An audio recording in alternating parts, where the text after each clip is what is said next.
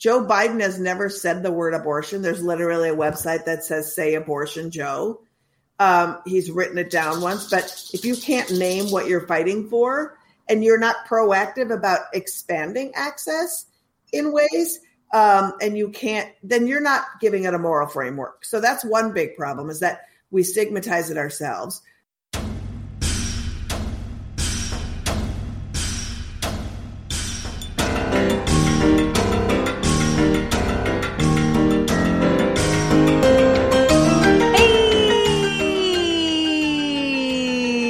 What's going on, everybody? Welcome to another episode of the Bitchuation Room podcast.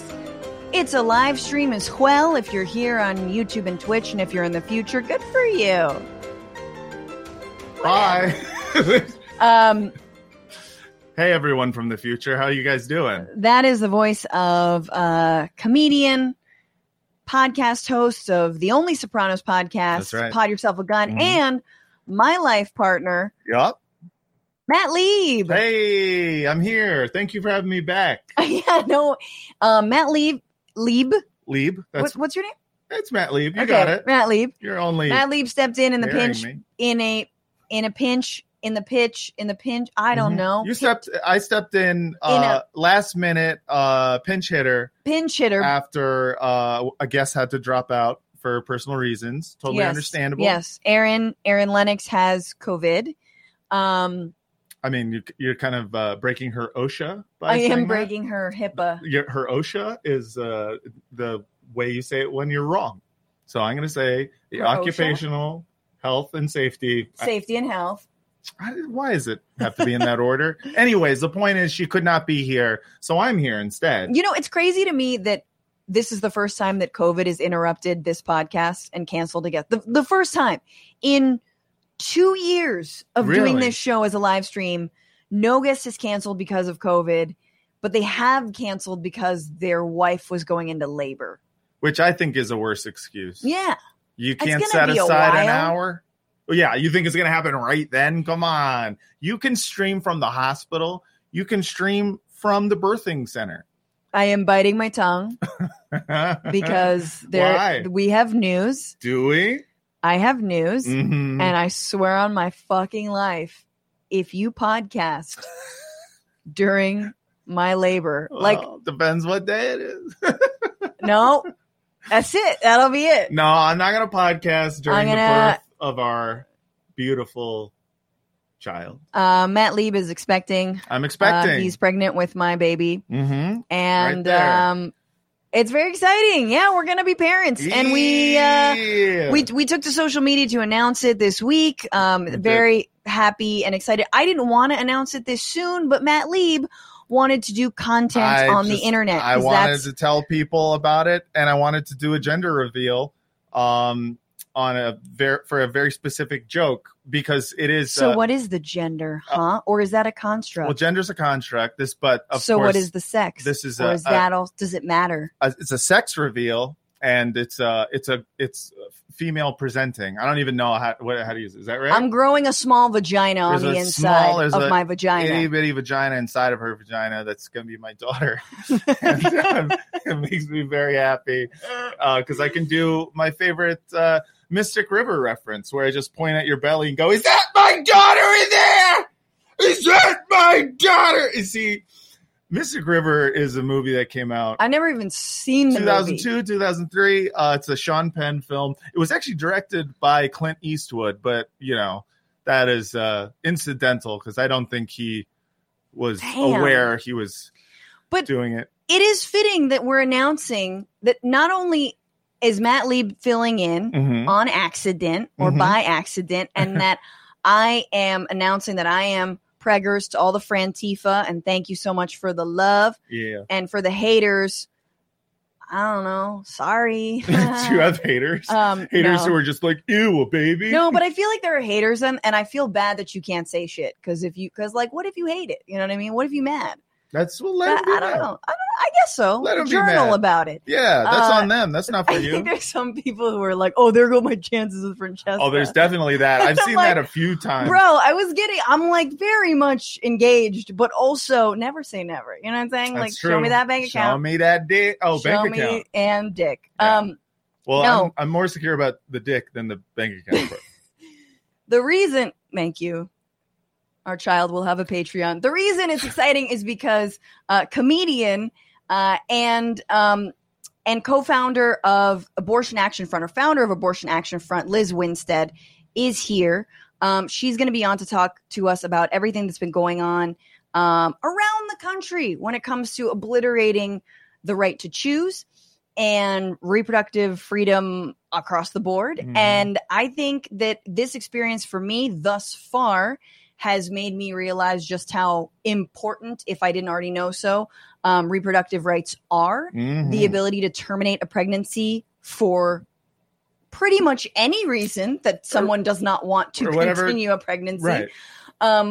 And yeah. And so I feel really lucky that like we were, although unplanned, very happy and welcomed the news after, saying uh-oh for like a week about it. Yeah, but that's just something you say. But then understanding that, that's not everyone's case. Right. And that even if you're in a loving, fine relationship, that you have every right. In fact, so many people who seek abortions are already parents. Right. They just don't want another. Yes. Yeah. So I'm just excited for Lizz to give us her take. And obviously Abortion Action Front just does some really awesome, like I would say radical in the best sense of the word, in all the wonderful ways, strategic, forward-thinking, centering people who are most affected by retrograde policies on reproductive rights. So we'll talk to her in the middle of the show.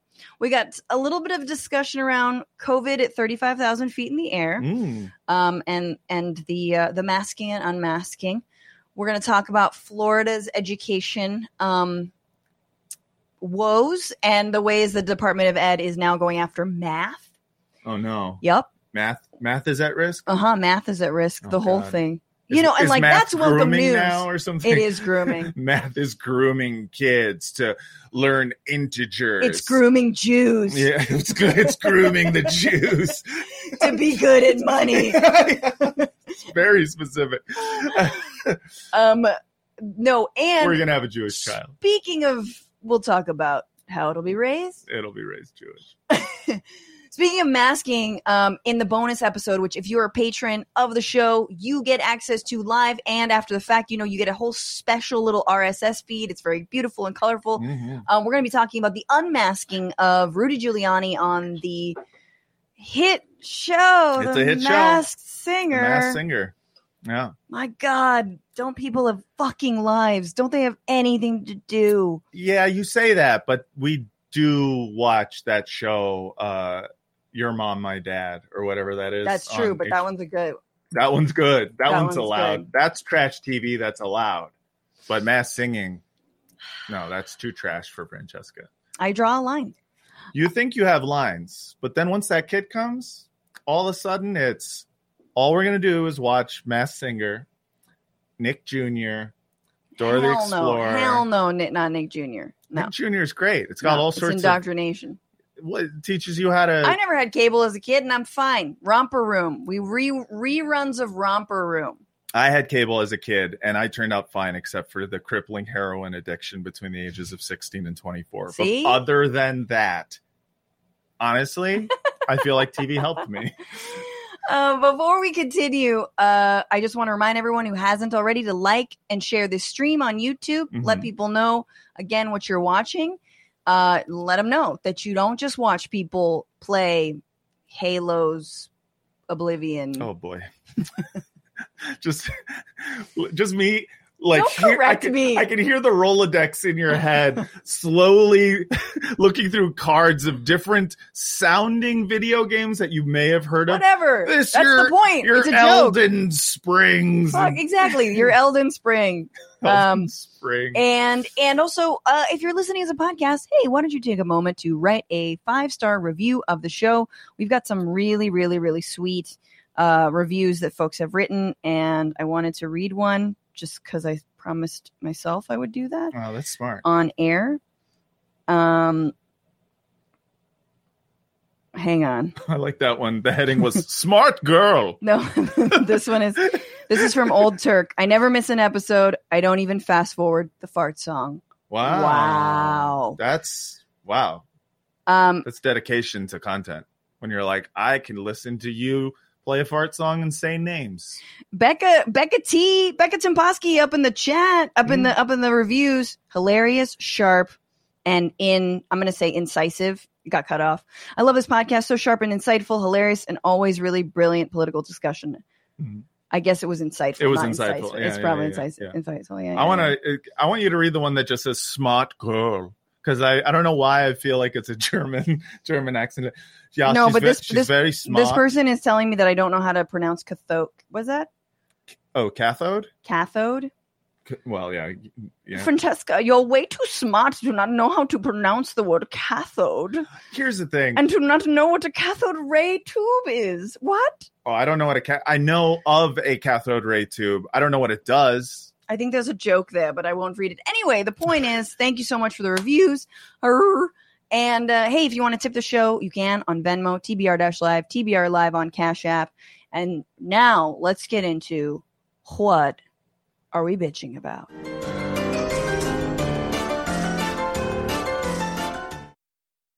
So I sort of foreshadowed this. We already talked about this. I'm not actually bitching about anything because I'm very excited in my personal life after taking a couple weeks off, chilling with the mom, coming back to the show, super happy to be here and announcing that, yeah, we're going to be parents and that's really cool. I will just say, of all the things that I'm annoyed at, I've had a pretty easy pregnancy thus far.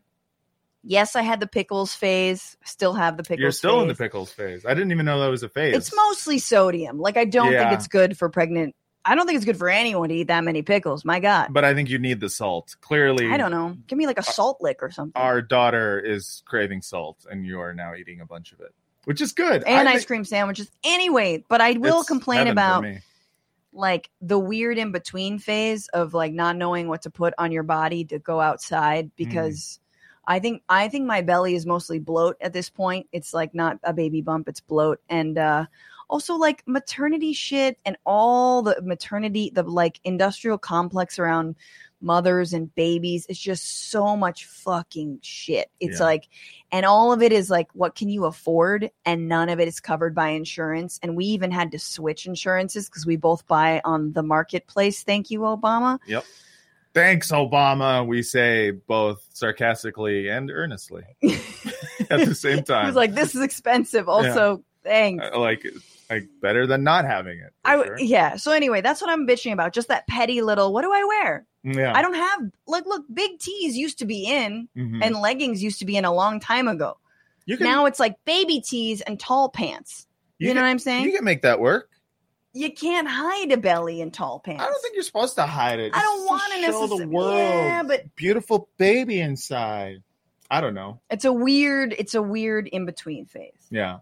Well, yeah, I'm not bitching about anything. Oh, great. I feel like that's easy. I feel blessed. Blessed. I feel #blessed. I feel very happy to see you try on new maternity clothes, and I'm very excited to see what happens with your weird appetite, because I'll tell you, this has been a renaissance period for me, because all the foods that I like are mostly trash foods. Ice cream sandwiches, pickles, crispy chicken sandwiches, hamburgers. And now she's like, I'm in the mood for a hamburger. And I'm like, thank you, God. Thank you, God.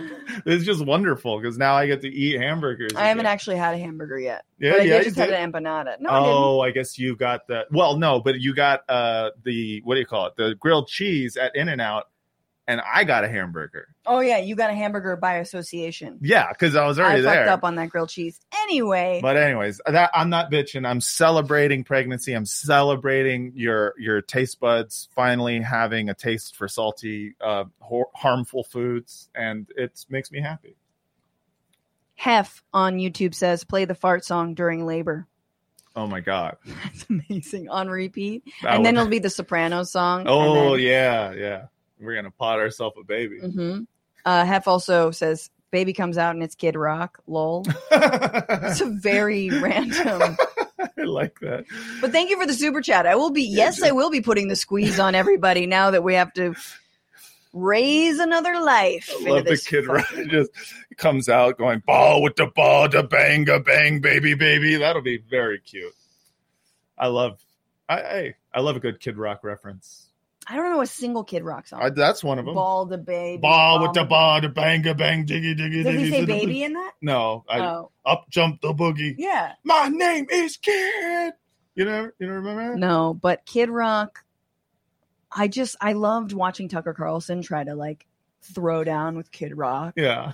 Just like two totally cool dudes that everyone loves. We're relevant. Hey, it's us, two relevant people talking about our politics. I love when the right nabs an ex-star and brings them into their sphere, and they're like, you are now safe within the bosom of and they're like, cool, the man. Murdochs. Yeah, and it's always just like the lead singer of Stained. Should I get like paid for this now since you use my home? No, sorry, we didn't. Hope you get some album sales though. Cool. It's just like all of Mudvayne showing up in full makeup on like, the on Red Eye or the Five, and they're just like, we just support Israel. And you're like, cool. Okay. Thanks, Mudvayne. Or Scott Baio, those people. Oh, Scott Baio, yeah. I don't know who Mudvayne is. But they're a great new metal band. So we're not bitching about that much. You know what I'm saying? Yes, I am very confused, Bradley. I just want to say, I don't know if Stained or Mudvayne are right-wingers, and I don't believe they are. So I do not mean to smear the good name of two of my favorite new metal bands. I thought the dude from Love Connection was, like, not a right-winger. Oh, yeah. And then I found out he was. Yeah. Like a rabid right-winger. Yeah. You have bad luck with that. I do. I'll, like, go online and I'll be like, whatever happened to blah, blah, blah. Yeah. And they're always been canceled. They always have a Newsmax where have you been? show. Like, fuck. Yeah, it's too bad. It is. Well, let's get into this week. A lot of people, let me know if you're bitching about anything, something, nothing. For those of you who are like, no, my chances for Jessica are gone.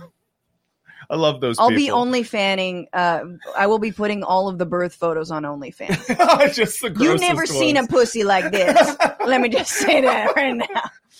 You're going to have to pay extra. That is going to be a high tier. Oh, you want that C-section material? Yeah, hell yeah. We got that for you. The gif of the baby going in and out. Ew. All right. Too far. God. Sometimes I do that. I go too far sometimes. Sorry. That's what she said. All right. Well, let's get into this week. So this is the week where tax day reminded us that if the wealthiest among us paid the least in taxes, then yes, we will be writing off our Sephora purchases and the 1 a.m. Taco Bell dinner because they're part of our online lifestyle brand of being broke. Okay. That's right. Everything is an expense because everything is my job when you have no job. I feel like my job is like breathing at this point. Yeah, exactly. Well, I'm writing off this air here. Right, exactly. It's like I want to write off all my utilities because it's like, I mean, come on. Without gas. It's a lot of work to keep this alive. I'm just saying. Well, look, I mean, you did an Instagram reel that got a lot of hits. Got millions of hits. Yeah. I mean, someone had to pay for that. Someone had to pay for that, and I'm glad it's the government. CNN decided to shut down its streaming service, CNN Plus, in less than 2 quibbies. CNN cited low subscription signups, but others cite basic corporate greed. And we all know that CNN Plus will be back once it is safe to pilot their flagship show, Cuomo versus Cuomo, where Andrew and Chris host backyard grilling competitions. That I would watch that. Will happen. I would watch that. They're going to be like squeezing like the tush of their assistants. Yeah, exactly. It's just going to be like, hey, all right, welcome to the gabagool contest. Hey, men and meat. All right, so today we're going to make a nice, healthy slice of gabagool. And then we're going to see whose is better. And then they're going to be naked. And people are going to be like, they're so hot. Oh my God, I'm a homosexual. Yeah. Johnny Depp and Amber Heard. Heard of them? Heard of them. Love them. Actor Johnny Depp and actress Amber Heard are in the middle of a trial.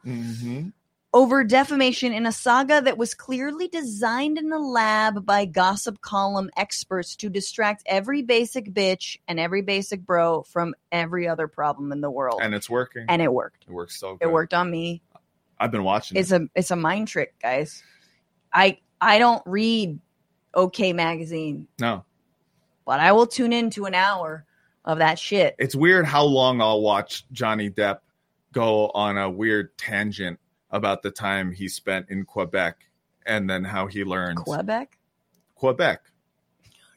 You know, what is it? Quebec? No, it's Quebec. Quebec. What am I in fucking French?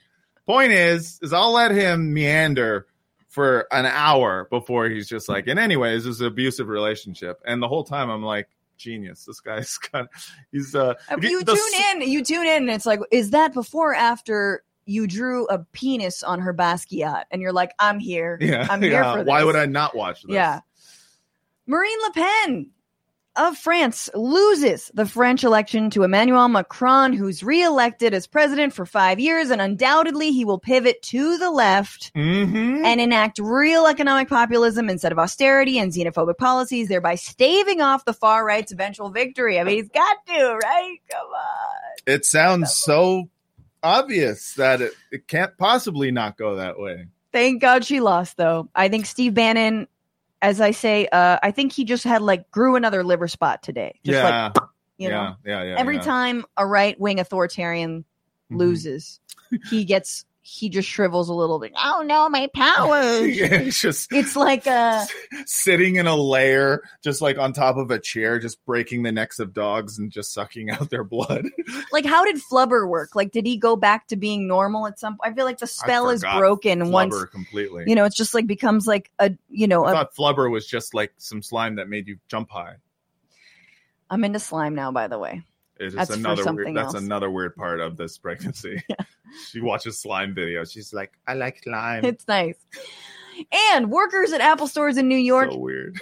and Atlanta are in the beginning stages of forming a union, and I don't blame them. If I had to explain to boomers their own phones to them all day long because their kids won't return their calls, I better have all the break time and benefits that I need. Yeah. But good on them. Next week, we're going to do a whole episode about labor. Kim Kelly is going to be on talking about her new book. And finally, Earth Day came and went, as did, it turns out, Earth itself. For everything else, this is the week where.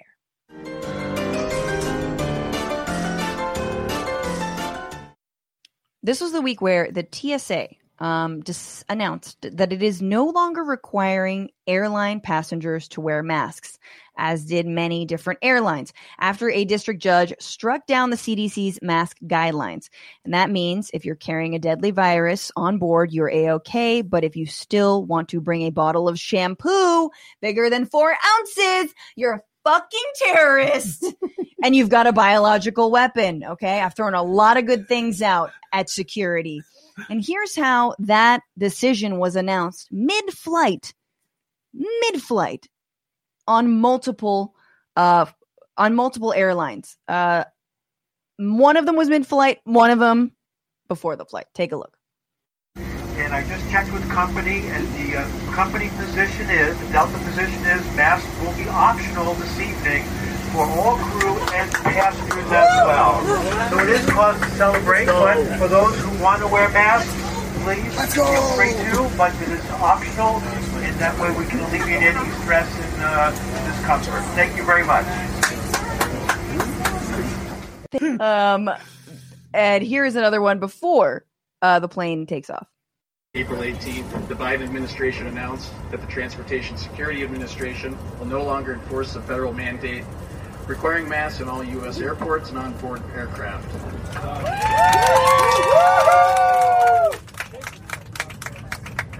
Finally! Effective immediately, masks are optional for all airport employees, crew members, and customers inside U.S. airports and on-board aircraft. All right, there we go. So I just imagine, you're having sex with a dude. He's got a condom on. Mm-hmm. And then the captain comes on the loudspeaker. Yeah. And it's just like, the Biden administration has just announced. You are federally allowed to hit it raw. Not obligated to wear that anymore. It doesn't feel as good. Am I right? Yeah. Woo! Yeah. You can't feel nothing through that. Yeah. It's insane. Just go raw dog. It's insane to me that you consensually board a flight knowing that everyone is going to be masked, and then in the middle of it or before you take off, someone says, now we don't have to wear masks, and a bunch of people take their masks off. I just want to say I flew back from New York, and as soon as I landed, I felt like shit, and I tested, and I was positive for COVID. And I was wearing a mask the whole time, as was the gentleman sitting next to me. And I don't know for sure, but I'm pretty fucking sure he did not get COVID from me. Well, I didn't, and I was wearing a mask. Well, you definitely didn't, but we don't kiss on the lips, you know? That's true. You and that guy next to you kissed on the lips multiple times on that. Yeah, exactly. We were making out heavy. It's fucked up. Heavy petting. He was like 90. Matt, I feel like you would, if I were on a flight with you, I would start clapping. You would clap, and I would give you the biggest glare in the world. I mean, here's the thing. I'm of two minds. The first mind is my rational mind. The rational mind that goes, why are we announcing this like it's a fucking, like, you know, we got Bin Laden. It's like, that's not, you know, it's not a we got Bin Laden situation. It's like, it's just some federal bureaucracy, and we're just like, all right, yeah, we could get rid of the mask mandate. It's not like the idea that it's this cause for celebration to announce it right before is kind of ridiculous to me. And also, like, if you don't know that that's what you're stepping into, like you're thinking there's a mask mandate and then everyone starts taking off their masks, I'd be a little bit peeved. Mind you, a plane is still a place where Vax cards are not checked and have never been checked. And the reason I think that does matter, even though you can still get sick when you've been triple vaxxed, as I did, quadruple vaxxed. I know people who've gotten sick after being quadruple vaxxed, is that your likelihood of dying is far, far lower. And so the generalized risk of like, are you going to kill someone? Yeah.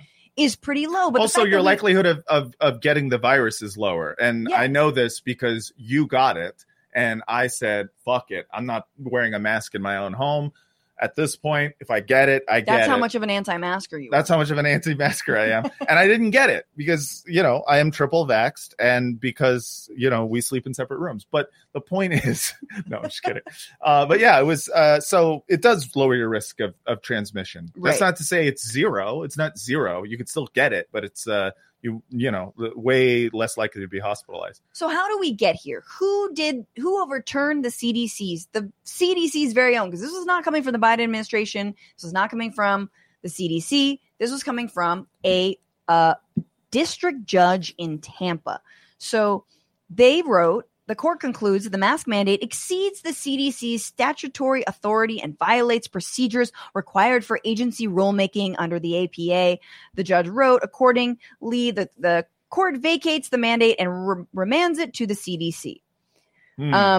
So it wasn't the Biden administration. It was a district court judge that overturned the mask mandate? So this judge, their name is Catherine Kimball, was able to overturn the guidelines by presenting her own definition of sanitation by saying that the CDC was being too broad. The CDC, if you don't know, has been operating under what's called the U.S. Public Health Service Act of 1944, which gives the federal government certain powers to respond to public health emergencies, which, like, thank God that fucking exists. I didn't even know we had something like that. Yeah. I'm like, great, because we haven't been acting like we had anything like that. So that's what the CDC said. That's what the judge said. The CDC was going to assess their own rules around the mask mandate and extend it. It was going to expire on April 18th. They were going to extend it to May 3rd to allow them to study the BA2 Omicron subvariant of the coronavirus that's now responsible for the vast majority of cases in the United States. But they hadn't done that yet. So they were waiting on that. Meanwhile, the airline lobbyists were like all aflutter. So the requirements for travelers was a target of months of lobbying from the airlines, which sought to kill it. The carriers argued that effective air filters on modern planes make transmission of the virus during a flight highly unlikely.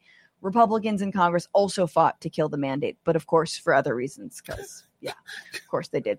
So they're anti-science genocidal maniacs, you know, normal Republican reasons. Sorry, I don't know why I said Catherine Kimball, but so this is a district judge named Catherine Mazzell. Yeah, I don't know why I thought it was Kimball. I was like, All right. So the alliteration. So Catherine Mizell sits on the district court for the Middle District of Florida. She was nominated by former President Donald Trump in September 2020 at age 33 and confirmed by a 49-41 Senate vote later that year. I'm sorry. All of this. She's 33? She's 33 years old, and that comes into play a little bit later. Oh, boy. So she's also happens to be married to Chad Mizell, who served as acting general counsel in the Department of Homeland Security during the Trump administration. So we've got a little bit of nepotism going on there. I love a good Chad.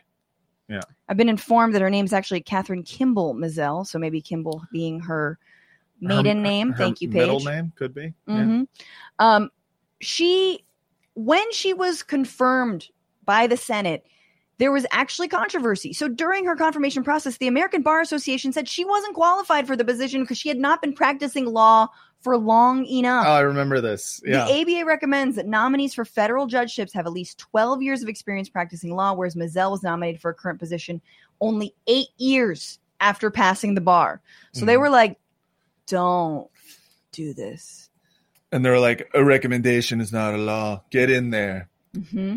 In fact, do you even have to be a lawyer?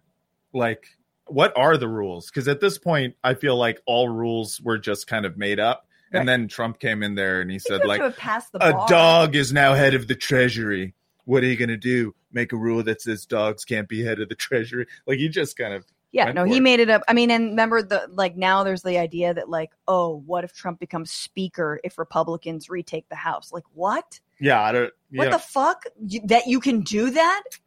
Why would you make him? You can make anyone speaker. We've got Pelosi, but we could have had like The Rock as speaker this whole time. It's a good point. I didn't know we could just have anyone as speaker. If you're gonna have anyone who's to be a speaker, you should have a dog. Actually, you should make it someone with a nice voice, like Morgan Freeman should be the Speaker of the House. All right. So more on Mizell, or Catherine Kimball Mizell. She was not only a Trump appointee, but she was part of the Federalist Society, right, a far-right think tank, as well as part of the Koch brothers-funded Teneo Network. She once called Justice Clarence Thomas the greatest American alive. God. And before this ruling, she helped to overturn things and do things like overturning Title IX protections for trans athletes, overturning other anti-discrimination protections of the LGBTQ plus community, restrict voting rights, argued that the ACA protecting people with pre-existing conditions was unconstitutional. The only part of the ACA that is good? Yeah, the only part. Like, we're not, no. We don't want to go to the mandate part. We're going to go to the fact that you have to cover people. That you have to cover pre-existing. It's the one part that everyone is like, no, I'm chill on that. That's, oh my God. They're just like, it's whatever the worst thing you can imagine is their politics. It's just it's a grab bag of shitty politics. And she's had a swipe at COVID regulations before. So she filed an amicus brief on behalf of the U.S. Chamber of Commerce opposing a labor union's request the Trump administration's OSHA that OSHA implement emergency standards to protect healthcare providers and other essential workers. So you don't have to protect them. Yeah, that's this is early in the pandemic. It's so strange because I don't even know, like, ideologically where it comes from. Like, I say what you will about like libertarians, but they're like their ideology makes them somewhat consistent. They're usually just like, I think that all drugs should be legal and that, I should be allowed to eat people. And it's like, oh, okay. All right. But, I get it. But there's nothing here that ties this politics together except for what's the more evil option. Exactly. It's like, well, there's no consistency when it comes to COVID and the far right, because is it vaccines or is it masks? You really need to pick one. Right? Yeah. Like, why are you so anti-mask? Is it shutdowns? Because that's not even happening anymore. Yeah. Even though there was a fucking like insane stop the mandate rally in Los Angeles a couple weeks ago with like the likes of Jimmy fucking Dore up in there. Just like, what? Yeah, no joke. Max Blumenthal spoke at it. Oh, this is not made up. These are, oh my God. This is what the fake leftists have turned to. Because they need to, they're on team invent oppression, we can't talk about the atrocities in Ukraine that aren't being committed by Russia. I like that they're mostly on team how get more YouTube money. That's a great team. I'd love to be on that team, but I believe in something. So Javier Becerra, the head of Health and Human Services, is saying that they're likely going to appeal the ruling, but Biden has said it's, quote, up to them when asked if Americans should continue to wear masks on planes and in airports. And I got to say, I truly think that if there's one place you need to be masking, it's on a fucking plane. I don't care. I know there's HEPA filters, blah, blah, blah, blah. But I get normal sick on planes. If I don't wash my hands a bunch, stock up on like vitamin C, all my like fun tinctures that I love, I get regular sick off of planes. How many of us have gotten normal sick off planes? And what does everyone say after you get sick? It's the air. It's that air in there. Yeah. So the idea that like COVID's going to magically like go away, and it's silly to me. Again, I think this would be very different if we were mandating Vax card checks, which I think would make everyone feel a lot safer that they weren't in danger of dying. And then people can choose whether or not they want to wear a mask. On top of that, there's still immunocompromised people out there. There's still, people who've survived. Once again, my dad, who does not have COVID antibodies after undergoing chemo. Mm-hmm. So, and your uncle who died. And then there's my uncle. Yes. Yeah. I mean, it's just like, it's still very real. I understand, everyone's hopefulness right now in terms of like getting over it. So like, I don't like the idea of people, trying to say, hey, don't celebrate the fact that the numbers are going down. Like, be scared. Like, I'm not with that. But you don't have to announce it on the plane. Well, in fact, if I were, the pilot of a plane, I would probably just like, I'm not going to tell anyone that the mask mandate isn't going on. No one's going to say shit. No one's going to say shit. And then if someone just takes off their mask, you just don't correct them. Exactly. And then I mean, that's what I say. Tell the flight attendants and when you land, say it. I don't know. Just like, when you land, say that's it. And just fun like, thing to do. Oh, that was your last Hey, I apologize for that awful landing. Yeah, right. And guess what? See how you land first. Yeah. Then you exactly. Use it. I mean, it just seems like it's I get being hopeful, and I am hopeful. I'm very hopeful that this pandemic will be put behind us. But that doesn't mean masks are bad. They've been proven to also, be good. For those of you guys doing the math, I did get COVID while I was pregnant. Yeah. Which sucked and made me insanely tired. But guess what? I survived. And so, knock on wood, so did the life inside of me. Meanwhile, a lot of anti-vax moms have held out and there's been the data on miscarriages and birth defects is bad. Which is like really, really bad. Really, if there's ever a reason, like, fucking come on. Yeah. We got one more story and then we're going to bring in Liz, who is waiting in the wings. Super excited to have her on. Yeesh. But this was also the week where Florida told us that learning math is also critical race theory. That's right. The Florida Department of Education rejected dozens of math books because they might hurt white kids' feelings in some way as a part of their quote unquote Stop Woke Act. They don't want you to say the don't say gay bill, but they love the Stop Woke Act. What the hell? I love that dichotomy. Because numbers, ladies and gentlemen, are woke. Yeah. Numbers like 1619, 1865, 13th and 14th Amendments, that is. Yeah. All the woke numbers. 69, that's woke. That's mutual pleasure. And that is way too woke. That's equality is against the right-wing ideology. Mm-hmm. It's one person gets their genitals touched at a time. One at a time. Exactly. But there is more to the story, of course, than just kids in math problems being named Jamal.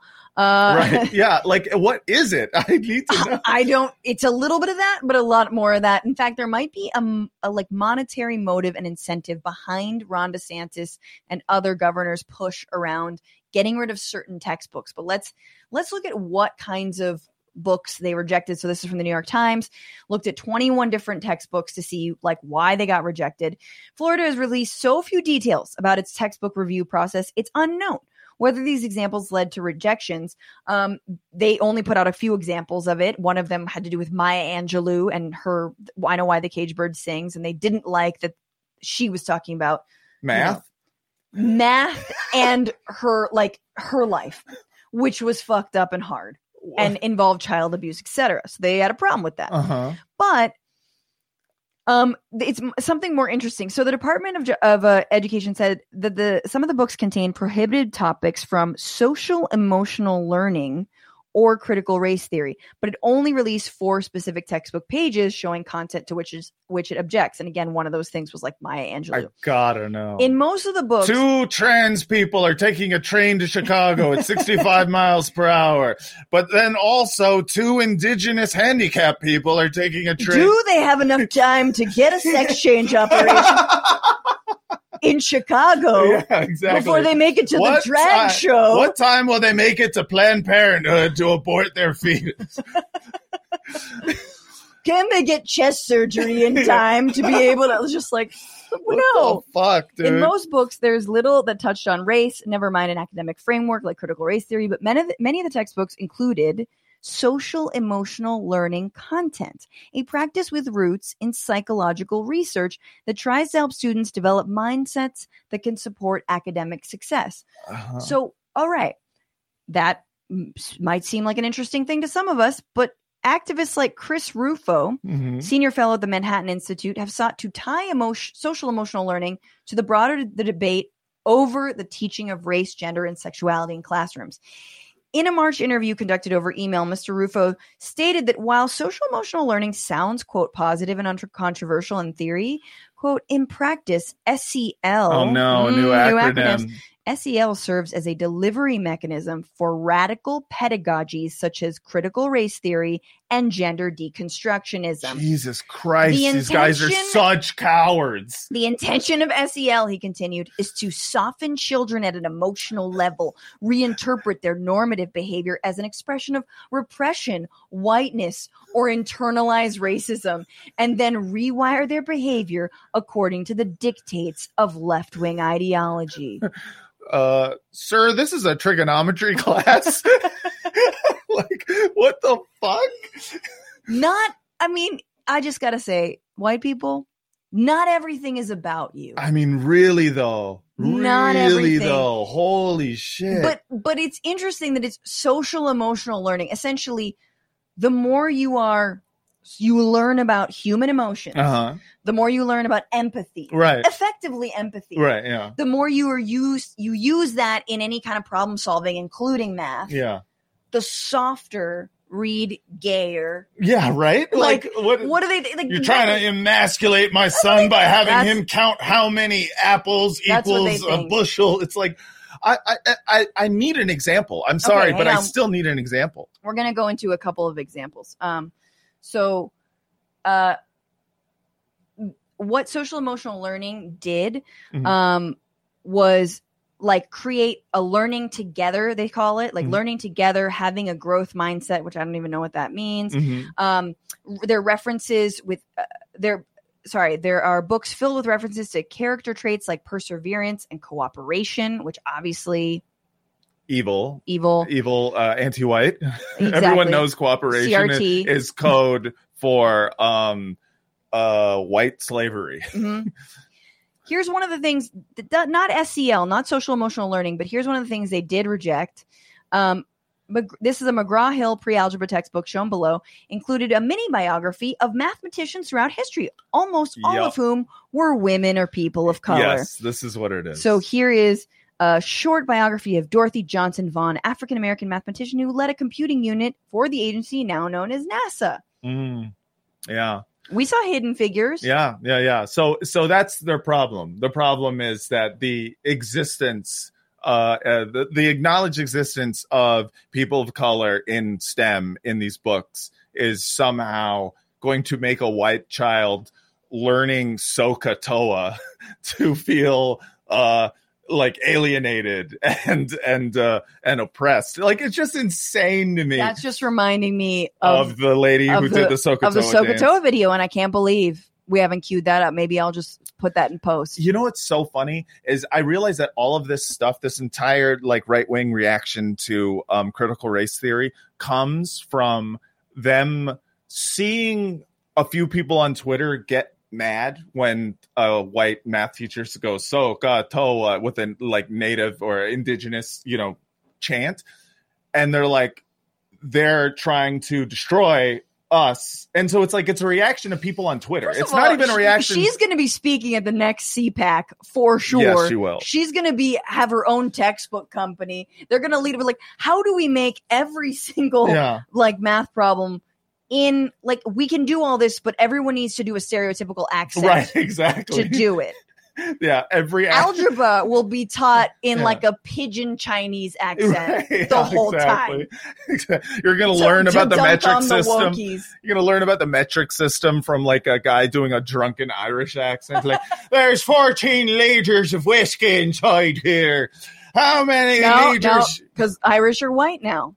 Yeah, I know. Well, it's the only accent I felt comfortable doing on your live stream. But before we leave this, there is one portion that is actually the most interesting of all this, because there's only one publisher left in all of Florida. And that is Accelerate Learning, a company out of Houston, Texas. Because every other book has been rejected, essentially. So you've got Accelerate Learning. Okay, let's learn about Accelerate Learning. Accelerate Learning was acquired by the Carlyle Group, a global investment firm. God. During the time it acquired it, Virginia Governor Glenn Youngkin was the CEO of the firm. After 25 years with the company, Youngkin resigned to run for office. The first thing Youngkin did as governor in Virginia was sign an executive order to end the use of inherently divisive concepts, including critical race theory, and restoring excellence, this is all in quotes, in the K-12 public education commonwealth, a measure that's comparable to DeSantis's Stop Woke Act. In other words, this is all a get rich for the Carlyle Group scheme. Wait, the scheme is to cancel all these textbooks based on baseless grounds of you're trying to indoctrinate kids so that they can sell their math textbooks. That is the most harebrained ass scheme I think I have ever This heard. Has not been confirmed. This is what a lot of folks are speculating. That is an amazing because of the links between Youngkin, DeSantis, and the fact that there is only this one book. I mean, and the same thing with you're whenever conservatives care about education, you're like, why? I thought you fucking hate it. You send your kids to private schools. Right. You don't care. Stop it. But really, they just see anything that's a public good as another way to get rich. And education, obviously, with, charter schools, the DeVos family. Yeah. How do I monetize all this? of that? Exactly. Wow. They want to get rich. So we will see if this is part of it. I really think it's an interesting development. In the meantime, I feel sad for the kids of Florida who are going to have Sokotoa lady screaming at them. I mean, and honestly, I feel like at the very least, Sokotoa lady, I remember Sokotoa now. And I'm pretty sure that's how I learned Sokotoa, was someone doing a native What's chant. So? I don't know. What's sign, right? Sokotoa. I didn't take trig. Is this trig? I don't even know, dude. Here's the thing. I don't have to know math. Our kid's going to be smart. Our kid's going to be smart because we're going to say be in STEM or else you will be doomed to spend your life streaming and watching The Sopranos. You're going to have to be on Twitch like mommy and daddy. All right. And with that, you guys, let's bring in for the rest of the show. Yeah. Co-creator of The Daily Show, who hosts the podcast Feminist Buzzkill Live and is the founder and chief creative officer for Abortion Access Front, not Action Access Front, Lizz Winstead. Hi, Liz. Hello. How are you doing? I mean, I'm good. That Texas textbook scheme has been going on forever because Texas makes most of the textbooks that America is exposed to. Interesting. Why did we give them this job? Yeah, who gave Texas that job? Texas Instruments. Remember the instruments? They have good instruments. They got that TI-83. They have good toast. They got a good toast. Yeah. The toast is good. They got the Texas tea. I think that's oil. Right? Yeah, I believe it is. Uh-huh. I think that entire, like, it's not really conspiracy theory if it's a correlation, it's corruption. Right. But it reminded me of the rabbit hole that you recently have gone down when it comes to the so-called progressive anti-abortion uprising, which is an anti-choice group. You guys might remember this group because one of its leaders, Lauren Handy, was found with 5 fetuses in her home. And then the entire group just did a press conference where they said, no, we have 115 we fetuses. got more. We got a lot more fetuses. We had many more fetuses in the bathroom. They're British, right? Yes, they are, obviously. Yeah, and Liz and Abortion AF and Feminist Buzzkill, you guys have been talking about this, and it's just so insane because I haven't seen that many investigations on this, like deep dives into this. So I was relying, and I think a lot of us have been relying on you and your work and your awesome podcast to sort of bring us up to speed. What have you learned since all this? And like, what the fuck has the fallout been? Like, is there any punishment for stealing fetuses? Well, there's a lot going on with this story, right? And so when it's still unclear where the fetuses came from, because the manifest from the medical waste company that took them said they didn't come from us. The fact that there was this box of 110, and by the way, when you pick up medical waste from any kind of clinic, there's like gauze and syringes and tissue and all of it, right? So there's footage where there's stuff in the boxes, and the 5 larger fetuses were probably from, we don't know where they were from, but they were probably from either stillbirths or they were stolen from research labs. The cops who they turned themselves in, but not before they passed around these fetuses to a bunch of other anti-abortion organizations, one of which called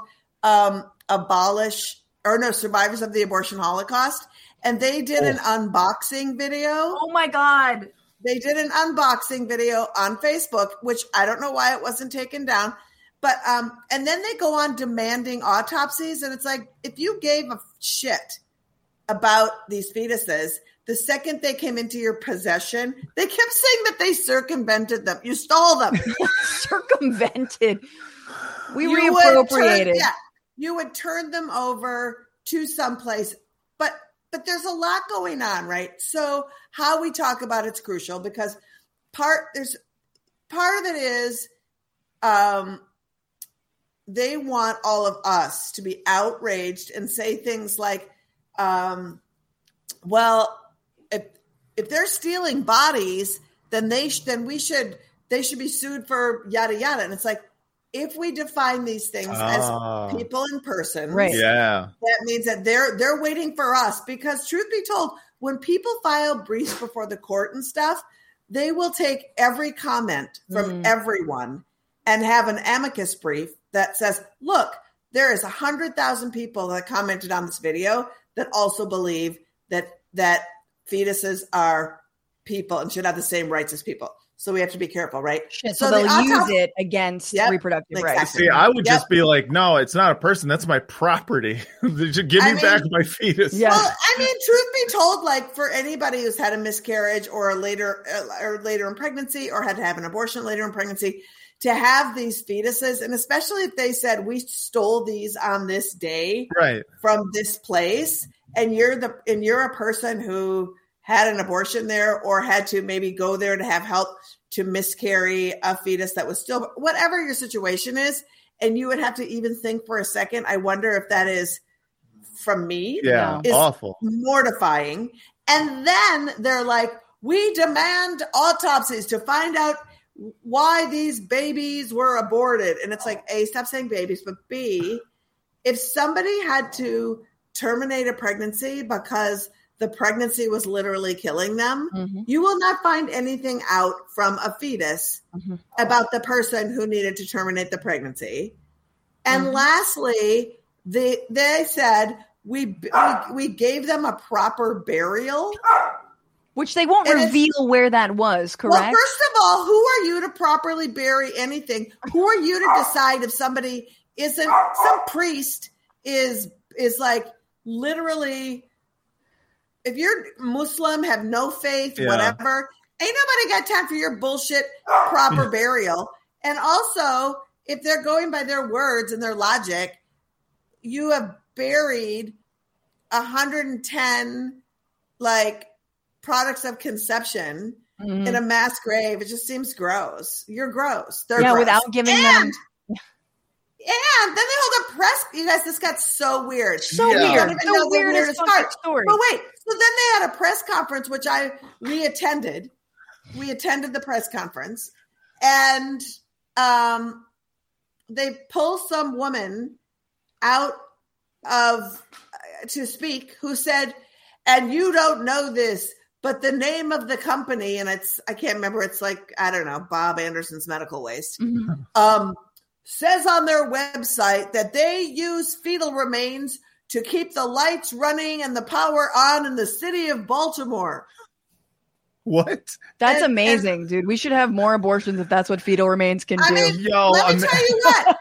The renewable energy is fetal remains. That's what they think.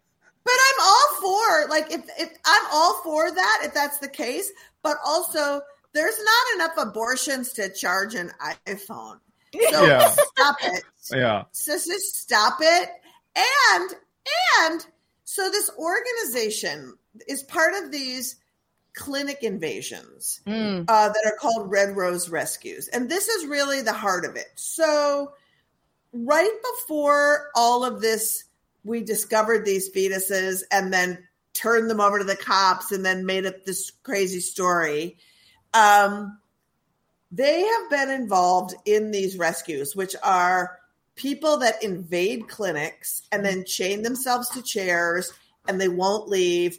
And they terrorize the patients and they terrorize the staff. And this started in the 80s, in the bad old days before there was any kind of laws against it. And so in the 90s, something called the FACE Act, which is the Freedom to Access Clinic Entrances Act, that's what FACE stands for, was invented specifically for abortion clinics because these people were terrorizing people and blocking entrances.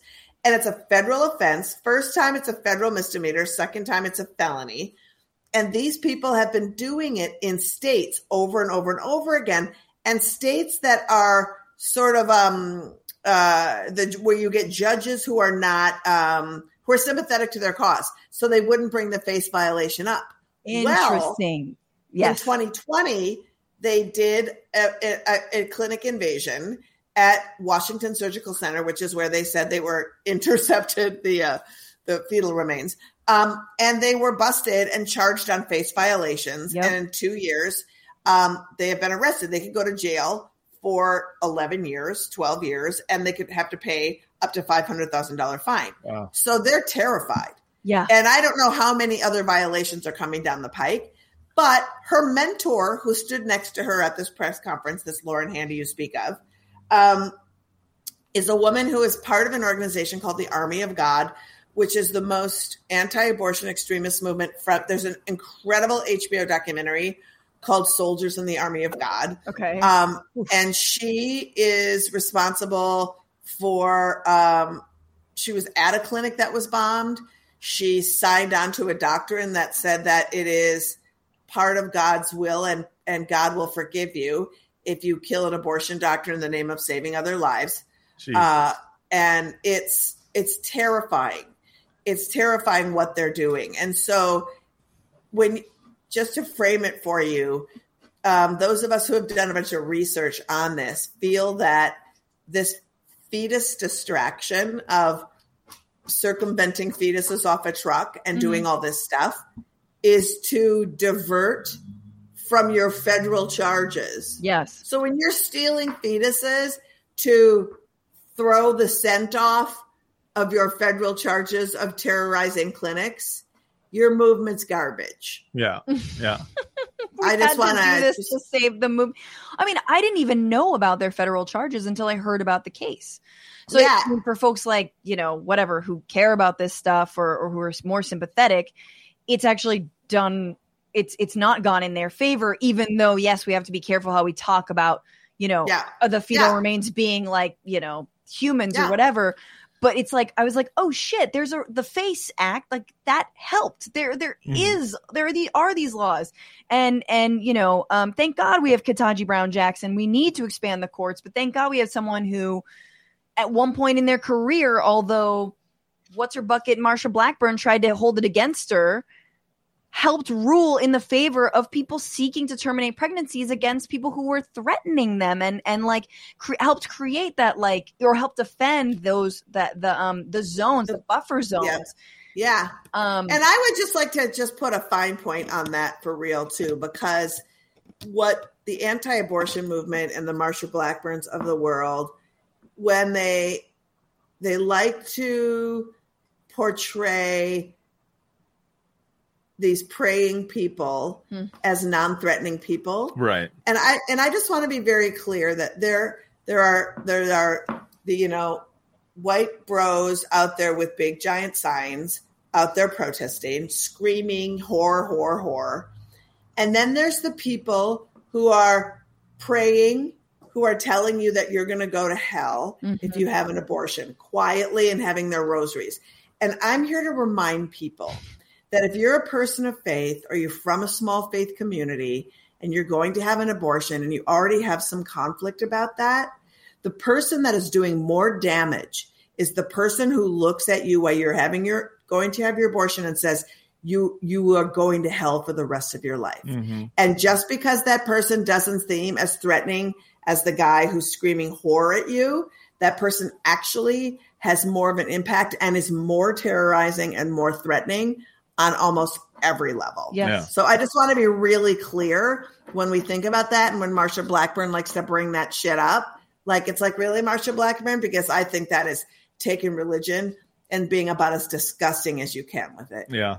100%. Before we go to the broader situation, we're kind of seeing not only this case, but the other case that we talked about on this show for a little bit, but I'm glad to have you on, was Lizz Herrera, who was arrested in Texas for an alleged abortion and was held on $500,000 bail, finally helped to be bailed out by La Frontera Fund, which I think did amazing work. I don't know if they're going to get paid back for it, given that the attorney general, the district attorney, can't remember which one, dropped any kind of so-called murder charges against Herrera. Yeah, they didn't even have to post bail because she was released before any bail had to be posted. Wonderful. So I wanted to clear. Yeah. So the charges were dropped because they were absolutely, and to this day, last week we had Kathy Torres from La Frontera Fund on our podcast to talk about what had happened. And it's still very unclear because in the state of Texas Constitution, it says that you cannot prosecute somebody who has terminated a pregnancy for murder. Yeah. And I want to also be really clear that this doesn't have anything to do with that crazy ass bounty hunting law. That's an actual civil law. Right. And so this is an actual criminal case where Lizz Herrera was charged with murder.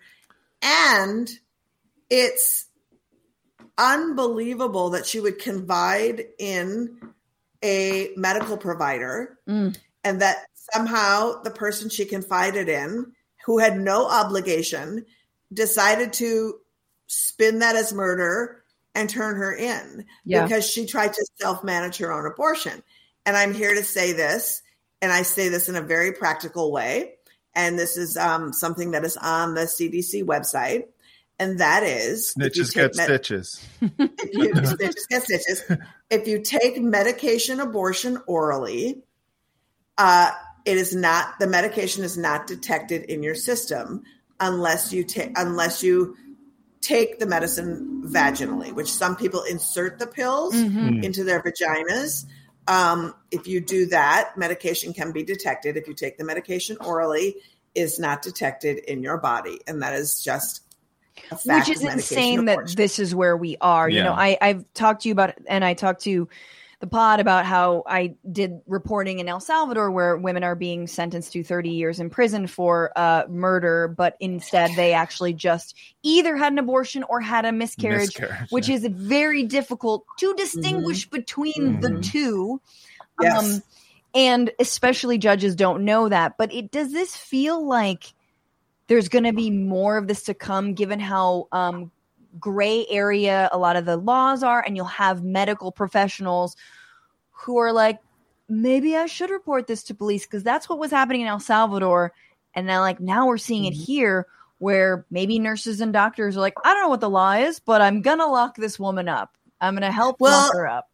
I think you're right. And, this has been going on. You had Purvi Patel in Indiana a few years back. It's been a trend that's been happening. But I think you hit the nail on the head. Is part of creating these nebulous laws is that healthcare workers and people are so unclear from moment to moment what the law is. And I think that healthcare workers need to understand that you do not have to report anybody for any reason to the cops. You just do not have to. But I do think it's a problem, and especially with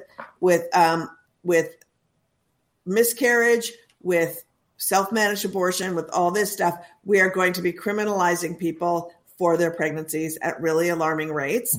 And all of these laws are a grand plan to be looking at that, and as we move towards June and Roe v. Wade being overturned in some capacity, for those who don't really understand just how magnificently awful it's going to be. Let's just start with this Texas law that's in place. 10% of everyone that can get pregnant, uteruses of reproductive age, live in the state of Texas. And so with just the Texas law alone, half of the abortions being done in Oklahoma are people from Texas. And there's a 6-week waiting period to get an abortion. And Oklahoma in August just banned all abortions. In August, Oklahoma said, we're just not going to have abortion anymore, which is literally as constitutional as saying we're banning the Catholic Church. Yeah. It's literally that unconstitutional. You can't just ban a constitutional right. So that's happening. But states as far away as Maine are having at least 2 weeks longer waiting periods, but just because of Texas. Damn. So if Roe v. Wade gets overturned in June, which most people think it will, there's 12 states that are going to stop abortion outright, and 26 states that have laws on the books that are rendered unconstitutional now that won't after Roe falls. And the totality of that means that 75 million people of reproductive age will live in a state that they do not have access to abortion. That is what is called a trigger ban on abortion. So those laws are like ready in the wait. Yeah. Ready in the wings. Exactly. Ready in the to wings. pop off as soon as that Roe v. Wade is struck down. And as soon as Roe v. Wade is struck down, they're just going to overturn it. Trying to pass these laws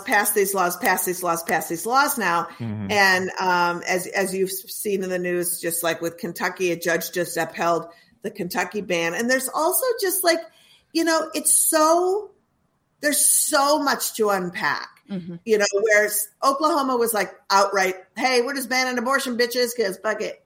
And then you have these sneaky other bans like Kentucky, where there's so much red tape in 70-page abortion ban.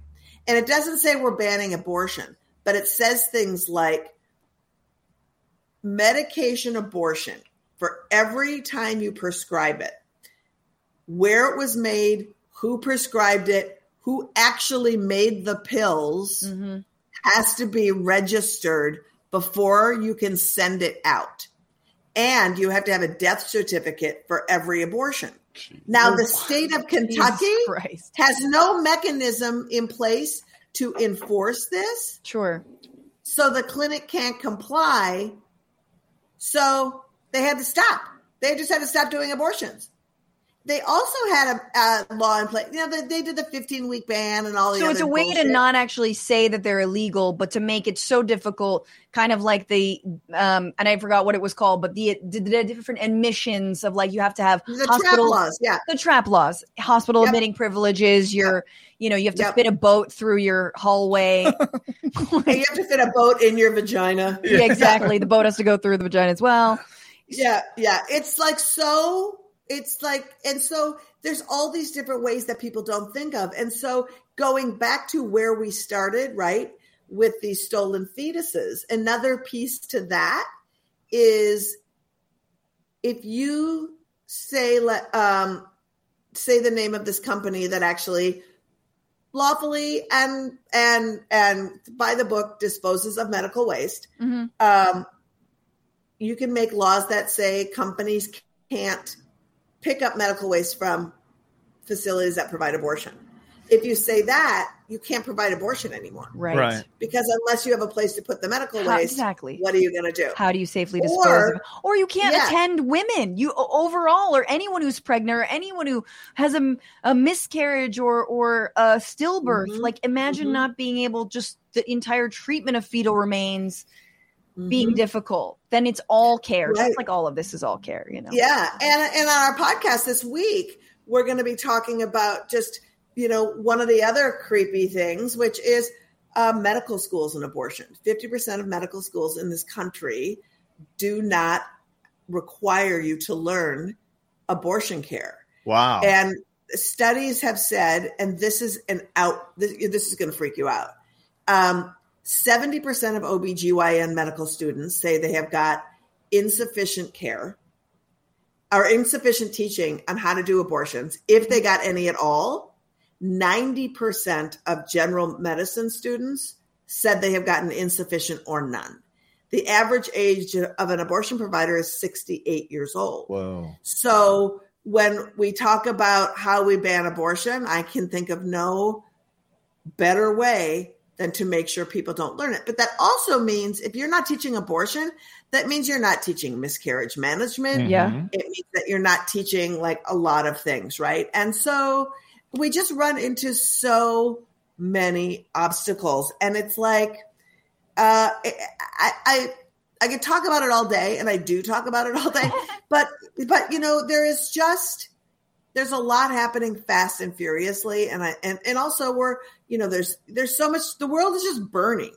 Yes. And then, I just saw a poll that said 7% of Americans prioritize, abortion. And it's like, great. That's Jesus great. Christ.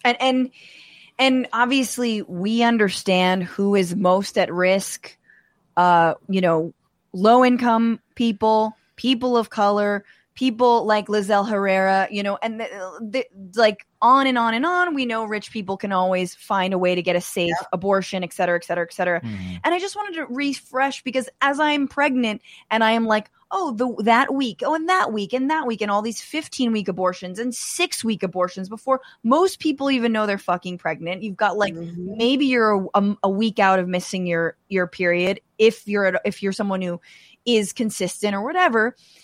But like, it has been really interesting to understand just how much this endangers women's lives, because when people have abortions beyond, let's say, or into the second trimester, or even if they need to into even the third trimester, 90% of abortions are happening in the first trimester. So those first 13 weeks, and the rest of them are often for the life of the mother, the life of the baby.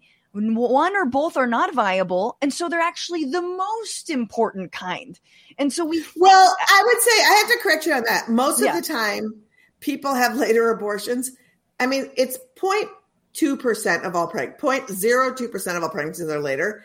And a lot of them in the second trimester of pregnancy are because people were denied access in the first trimester. So it's not always fetal anomaly. It's often that thing.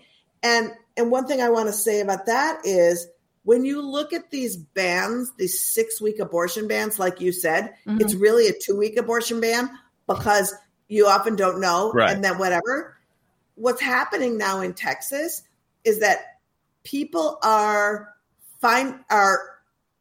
wondering if they're pregnant, missing their period, and going in for abortions. Damn. So people aren't even having a contemplative decision with themselves. Right. Like, let's say you're there's pregnant. no time. You don't feel You like there's don't have time to even assess that. You want to talk about creating abortion regret? Well, the anti-abortion movement setting up a space that you don't have time to say, I just need a month. Do I really want to do this? Blah, blah, So if you don't even have a chance to contemplate your own abortion, it's really a mess. Yeah.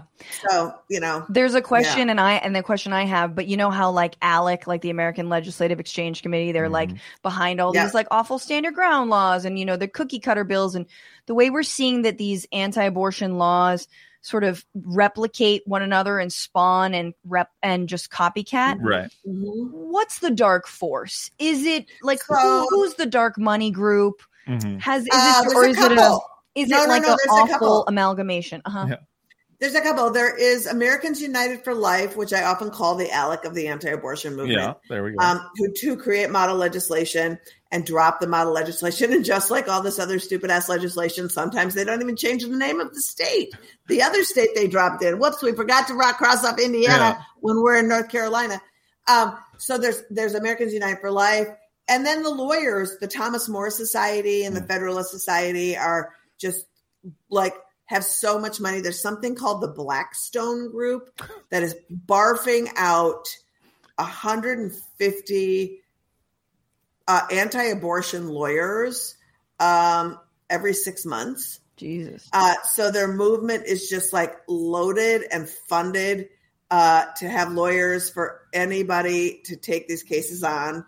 It's always like BlackRock, Black Q. I know, every time. I know, right? Every time. It's like I'm creating an evil company that's going to destroy the world. What should I call it? Black something. Black trapezoid. Yep, for sure. So weird. It is so weird. And then they have the Susan B. Anthony list, which is a political action committee that supports anybody who prioritizes abortion on their platform. So they're like Emily's List, but for the anti-abortion movement. Yeah. And there's just like so many, the intersections are just so, and then you have the intersections with white nationalist groups. And I wrote an op-ed for NBC.com about 2 months ago. We have been tracked. One of the things that we do at Abortion Access Front is that we track the anti-abortion movement. And we have the largest database of anti-abortion extremists that exists. And when January 6th happened, we identified 30 anti-abortion leaders at the insurrection and turned them over, and then directly linked the movement to, the Oath Keepers and the 3%ers and Allie Alexander and the whole gang. A little hypocritical that the anti-abortion people were trying to abort the election, I mean, you have Steve Bannon who's like, we have to kill the Biden administration in the cradle. Remember that? Oh yeah, that's like. Well, that's consistent. They're happy to kill born babies. Yeah. Oh, exactly. Oh, all the time. As soon as I just don't trust anybody who's arrested by the postal police. But this is the thing for me. Like, I forgot he was arrested by the postal police on a boat. This is the thing for me about like reproductive rights and freedom and like women's issues, especially, or things that are seen as strictly women's issues. Like the first, Anita Sarkeesian's been on this show, and like she was in the crosshairs of the Gamergate bullshit, and she and others were sounding the alarms about white nationalists online, and everyone's like, it's not real, and then it creates Trump, essentially. And like the same thing with, reproductive rights groups and you guys and the ways that you're like, we see how nuts these antis are outside of these clinics. And they're not just up to this stuff. They're up to a lot of other stuff. And it's like, what's that issue? But we monitor so we go so far as we have a whole consortium of people who have had dummy accounts on social media for years. Yeah. Active dummy accounts. And it takes about 3 months to 100% radicalize an account, which is really scary. Wow. To go from, to just like what you're suggested, the things you're suggested by the couple of things that you happen to say online. But we have these accounts and we join these churches. And so we attend these church services. And when you hear over and over and over again, these pastors who have set up militia camps for kids, who are saying we have to arm ourselves to protect our Christian nation. And that, there's a whole thing called the doctrine of the lesser magistrate, which is basically, that's a fancy phrase for saying, we can fudge biblical interpretation to justify any of our actions. Of course. Yeah. And so, justify, they were raising money for Kyle Rittenhouse. Right. They were part of the people who took to the streets in Kenosha.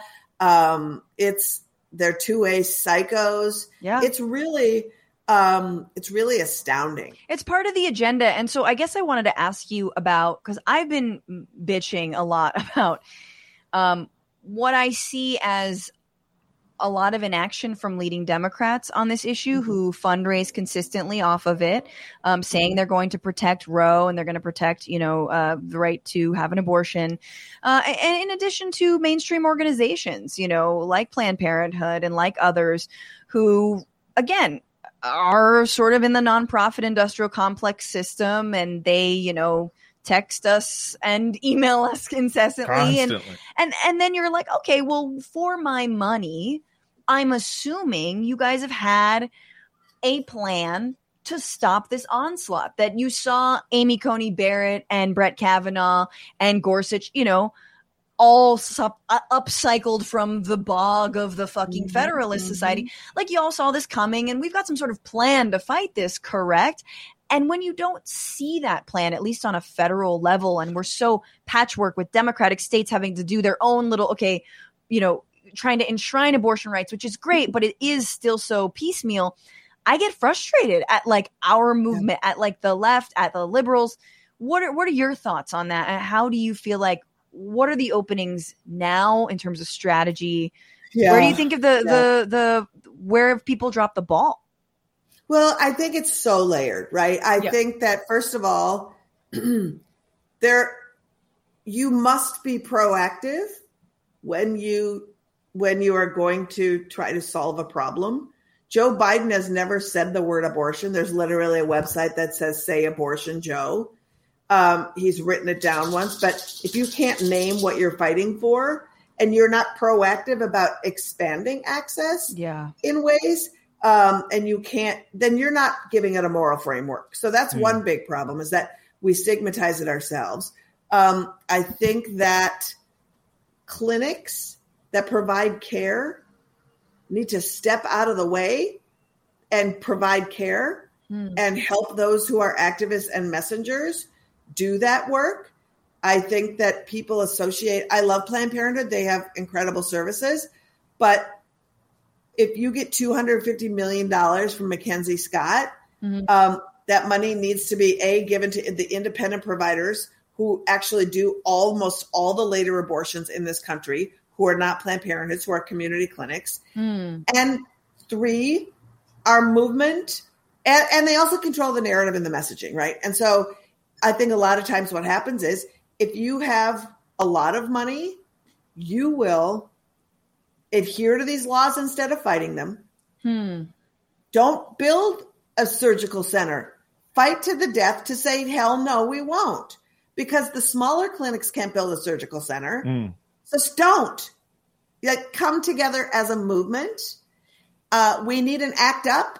Our organization is really leaning in and that we need an ACT UP in our movement that isn't just taking to the streets and screaming and dressing up like stop dressing up like handmaids. And I'll tell you why. Because Handmaid's Tale was based on the oppression of African women and co-opted into the bodies of white women. To take someone else's oppression and put it into privileged society absolutely erases the narrative of what women of color have been through. That is why we don't dress up like handmaids. That is why you don't just blanket handmade stuff. And so when people say and ask you, especially leaders of color, and say, don't dress up like handmaids, please don't. Stop throwing hangers around and being like the hanger people. Yeah. Because self-managed abortion exists in the form of pills, and we want to get those pills to people safely. If we end up in a country that criminalizes abortion, there are safe ways to actually self-manage your abortion. Yeah. And we want people to get that information, right? Yeah. And the more you focus on hangers, the less you're actually getting the information about safe ways to self-manage your abortion out there. Right. So those things are super important. So I think that, we need to do more big, loud, fun actions that raise awareness. On a larger scale that doesn't involve like specific stuff. But every time you do an action, you should center people who need amplification, abortion funds, and do that. So that leads me to, I feel really excited because a lot of people, I really see another thing happening, like happened when Trump got elected, where people are like, I don't know what to do. And so then people marched in pink hats and the people that organized the march didn't understand how important reproductive health rights and justice were in all of this. So they didn't center it, and they never center it. So on July 17th, we are producing an event that's called Operation Save Abortion. And what it is it's going to be a super dope live stream that's not like this, not like a conversation like this, but it's on a stage with a whole bunch of different, like sometimes speakers, sometimes interactive, sometimes TED Talks. And we want folks to gather together and have house parties instead of marching. And you're going to get an immersion into all the different aspects of abortion activism so that you can have this fulfilling day of learning all this stuff. And then you will be hooked up with what speaks to you and with the capacities that you have. It's like the Super Bowl of abortion. It's like the Super Bowl of abortion, but you get to walk away understanding actually what's been done because no one talks about it in the media. Yeah. And then where you can hang your hat. And then where you can tell your other friends to hang your hat, right? If you're somebody who's like, I don't think I have the temperament to escort patients because those asshole guys I want to kill. Yeah. But maybe you would want to work on a hotline that was trying to get poor folks connected with money. Maybe you were somebody that's good at that. Maybe you'd like to be an abortion doula. That's a great job. You hold the hand of somebody having an abortion and you're just there for them because they came alone. Great job. Maybe you're somebody who wants to really lobby and really get pro-choice candidates. You're going to learn all about all the ways and then be like, oh my God, I want to be that person.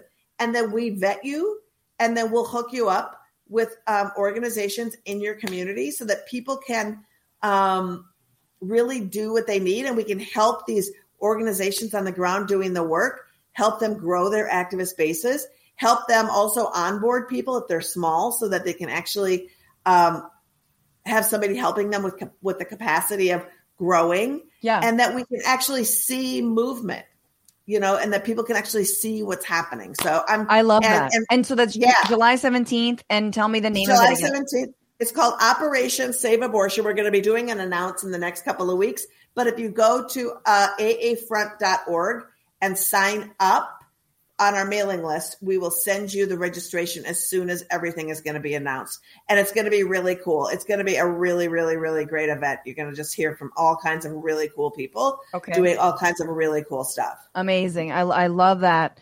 Have a house party. I love any excuse to have a house party and gather people together and watch the stream and learn. I'll make dip.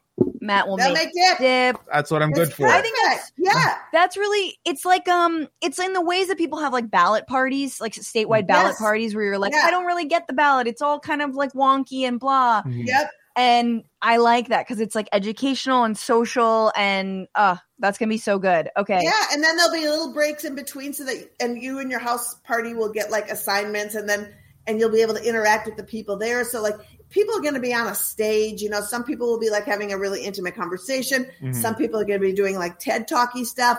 Some people are going to be, so it's all going to be look really cool and feel very energetic. I feel like, and performing live abortions, obviously. Oh my God, obviously, but we may do in medical school, early abortion. Oftentimes they will show you how to do an early abortion on a papaya. Ooh. A papaya is the size of a uterus. Interesting. And it shows you how you go in and then you extract. It's very cool. Yeah. Now I just want papaya, but also that's really dope. And it is life. I mean, it's funny because we're talking about those providers. The last thing I'll say is the guy that I met in El Salvador runs a clandestine, clinic. I was like, why do you do this? And he was like, because my mentor looked me in the eye and was like, do you want to save lives? Like, if you do, I want to teach you how to do this and you can be a provider. And he was like, yes. And then he did. So it's just like, it is life-saving work. It is so important. Liz, we have a final segment, but I won't keep you on, but I can ask you. It is a will they, won't they segment. Oh, this sounds fun. Do you want to stay on? 10 minutes? Okay. All right. 10 minutes.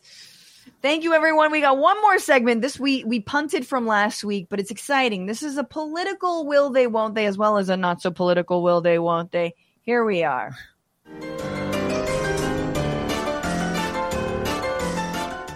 Will the Supreme Court overturn Roe? Oh boy. Let's start with the fun one first. But no, so Liz, you were saying this, that a lot of people think they will. I mean, the conservatives have the majority, but is this going to happen? Is this what Clarence Thomas is waiting for? That and the Kraken? Is this the Kraken? So there are several scenarios that could happen, right? Mm-hmm. They could say, because Roe v. Wade is tied into a bunch of other things, right? There's Roe v. Wade. And then in 1992, there was a case called Planned Parenthood v. Casey. Mm-hmm. And in that case, that's the case that said the state of Pennsylvania argued before the Supreme Court that we want to put some regulations on abortion. Mm-hmm. And the Supreme Court said, oh, okay, you can put regulations on abortion, but you can't cause what's called, quote, an undue burden. That was the phrase the court threw down, but they never defined undue burden.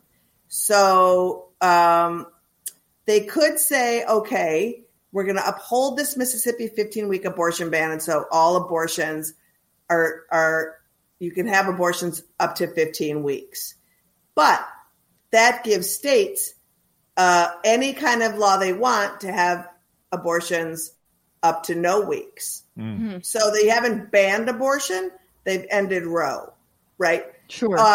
Or then if people feel confused about that, these right-wing governors would have opportunity to do things like declare a state of emergency because fetuses are being murdered. And so we have to stop it until we do. So there's a lot of confusion, or they could just do flat out Roe v. Wade's done. It's all up to the state. They can have no abortion. They can have whatever they want. And if they say that, that's when the trigger bans go into effect. So there's a number of ways it could go down. But it doesn't make sense. The 15-week ban doesn't make sense because Roe v. Wade was argued, and I would say viability is like puberty. Mm-hmm. You know, some pregnancies can be viable at 24 weeks. Some absolutely can't. Mm-hmm. Some are at 26 weeks. Some can't. So that line is odd, but nonetheless. And that's why it was never fully defined by Roe v. Wade. That's right. Mm-hmm. Well, 24 weeks is sort of defined at Roe v. Wade. Viability, 24 weeks is kind of that, mm-hmm. but not really, right?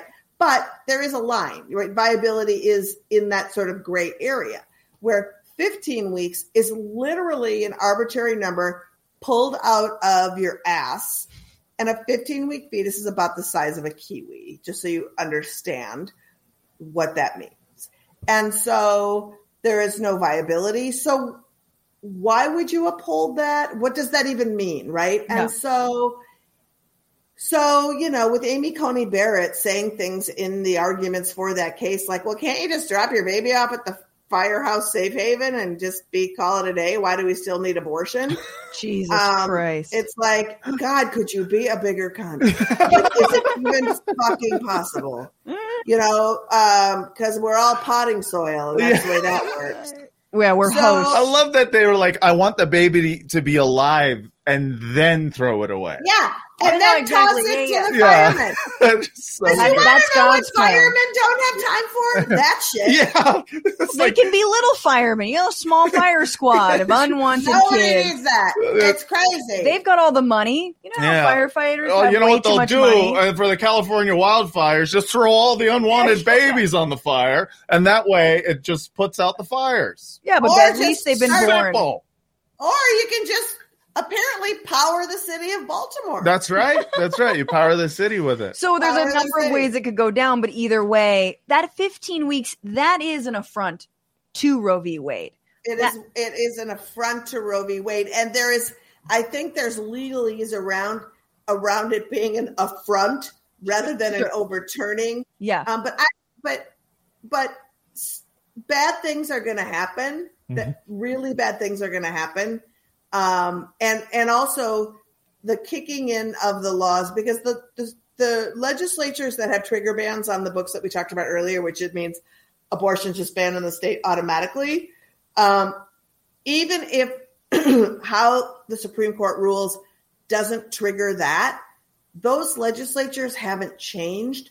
So they can go back in and create draconian laws that are not trigger bans, but laws that can go into effect immediately that will effectively ban abortion. Right. So, yeah. Right. It's already, it's a little bit like, it reminds me of like in anti-war meetings before the Iraq war being like, well, when does it start? And then, you know, someone will inevitably say the war's already started. And you're like, I know, but okay. Yeah. You're like, that is how I feel about this issue. It's like the war's already here. Yeah. And you just have to look at the states, like federal, you know, Roe v. Wade hasn't even been a reality for 80% of the people in this country anyway. Right. Yeah. And I think that's something we also forget a lot is that for, again, the same communities that we were talking about earlier have just not in any way, shape, or form had access to, have had full reproductive care and access. Yeah. So, boo! All right. Will they, won't they? I'm going to play this again.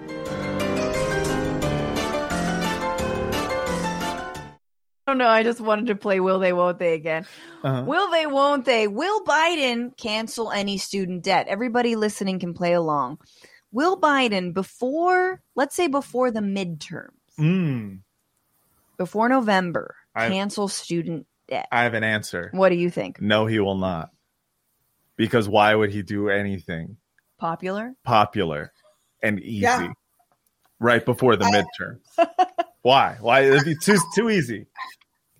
I mean, I 100% agree. You know what? Why don't we leave it up to the companies that hold the loans? That's right. Why don't we leave it up to them to decide? In that case, the company is the federal government. He is the company. Yeah. I think, okay, here's what I think. I think he will cancel $2,500 for anyone over the age of 40 with 3 kids making less than $38,000 who lives in a year, swing state, who lives in a purple state. Yeah. And and his name begins between the letters A through R. Yeah, that sounds right. Yeah. That sounds like a good plan. Yeah, it's a great plan. I mean, it super fits on that bumper sticker if you wrap it around the entire car. Yeah. That was, I think, my favorite all-time Kamala Harris tweet was that she was this was after people were talking about canceling student debt, and she was like, well, I'm putting forward a plan to cancel up to 2 years of student debt for entrepreneurs who are building a business that lasts more than 3 years who went to an HBCU. Yeah, who went to an HBCU 3 years in a struggling community or something. It was so many qualifiers that I was like, who is this for? Is this just for someone you know? Do you know somebody? Also, what was the question? Ma'am, this is a Wendy's. Yeah, ma'am, this is Wendy's. I don't know. What are you doing? Yes. All right. Will they, won't they? Will the Senate legalize or decriminalize marijuana? There's another. I just don't see it. There's another no from me. The Senate? No. No. I don't see it because Stupidly, so dumb. it's going to, every time I think like, well, we have a Senate majority, 50 people, right? Sure. I remember that like we've got these two, the Kirsten Sinema and what's his name? Manchin. Manchin. And I think like, well, they can't be against literally everything cool. And then I'm like, no, they are. They'll do literally anything they can to make that majority completely useless. I think it's fine. I have a question. I don't know much about growing pot. Yes. Can you grow pot in West Virginia? Oh, for sure. I would hope so. I think So if you replace the coal industry with pot, yes. Maybe Manchin would get on board. but then also it would be problematic because of they would bring up that gateway drug situation. Yeah. Like we have an opioid crisis There's here, and already we all know crazy pot is opioids. the gateway Exactly. to- It's like, But you need the tax money to fund the recovery and addiction treatments from the opioid epidemic. That Right. I 100% understand. I'm saying what people who say there's CRT in schools are going to say. True. Not what I believe at all to be true. I think that's a great You've idea. gamed it out. I think that would be great if they decided to replace coal with weed. The Senate, Because when you burn weed, it does power the lights of Baltimore. that's You know what I true. mean? It really does. Yeah. The Senate, I think, if they block it, if they filibuster it, because they would, I would want to reinstate the talking filibuster. So you'd have to see, like, different senators, fucking Tom Cotton up there, just like explaining how one time when I was high, I had a whole box of Lucky Charms, and they had to amputate my toes because of the diabetes. Just hearing old ass senators like rail against weed, I think would be really fun to turn their own voters against them. I'm going to break some news that Tom Cotton is 20 years younger than me. Jesus Christ. Really? It's just the name Tom Cotton. I know. Sometimes I just go through the Senate and I'm like, oh my God, Liz Cheney's younger than me. Yeah. It seems just unimaginable that there would be. Cheney's younger than you? No. Liz Cheney is younger than me. But then you've got this like 33-year-old or now 30. I think Ted Cruz is younger than me. I mean, I think there's a whole Ted Cruz is buttload of Ted Cruz. If you believe that's not fair if you 'cause he's a believe his vampire. birth certificate, you're crazy. All right. Yeah. Ted Cruz, first of all, he was not born, he was hatched. Yes. And it was millennia ago. Yeah. And true. he's just he was crawling in the muck and the dirt for years. Uh-huh. And then he finally got enough glucose to build a body. And What's the painting of the dude eating the chicken? no, he's eating a dude. Oh, is he? Yeah, he's eating. Yeah, I know that painting of like the monster just biting a whole human. Yeah, that's Ted. That's Ted Cruz. Okay. Yeah, that's right. Will they, won't they? Will Ben Affleck and Jennifer Lopez get married this time? Yes, they will. Will they? They will. They're engaged. I have to ask, did they get married last time? No. They didn't? No, What they didn't. happened? They called off the engagement. Oh, that's sad.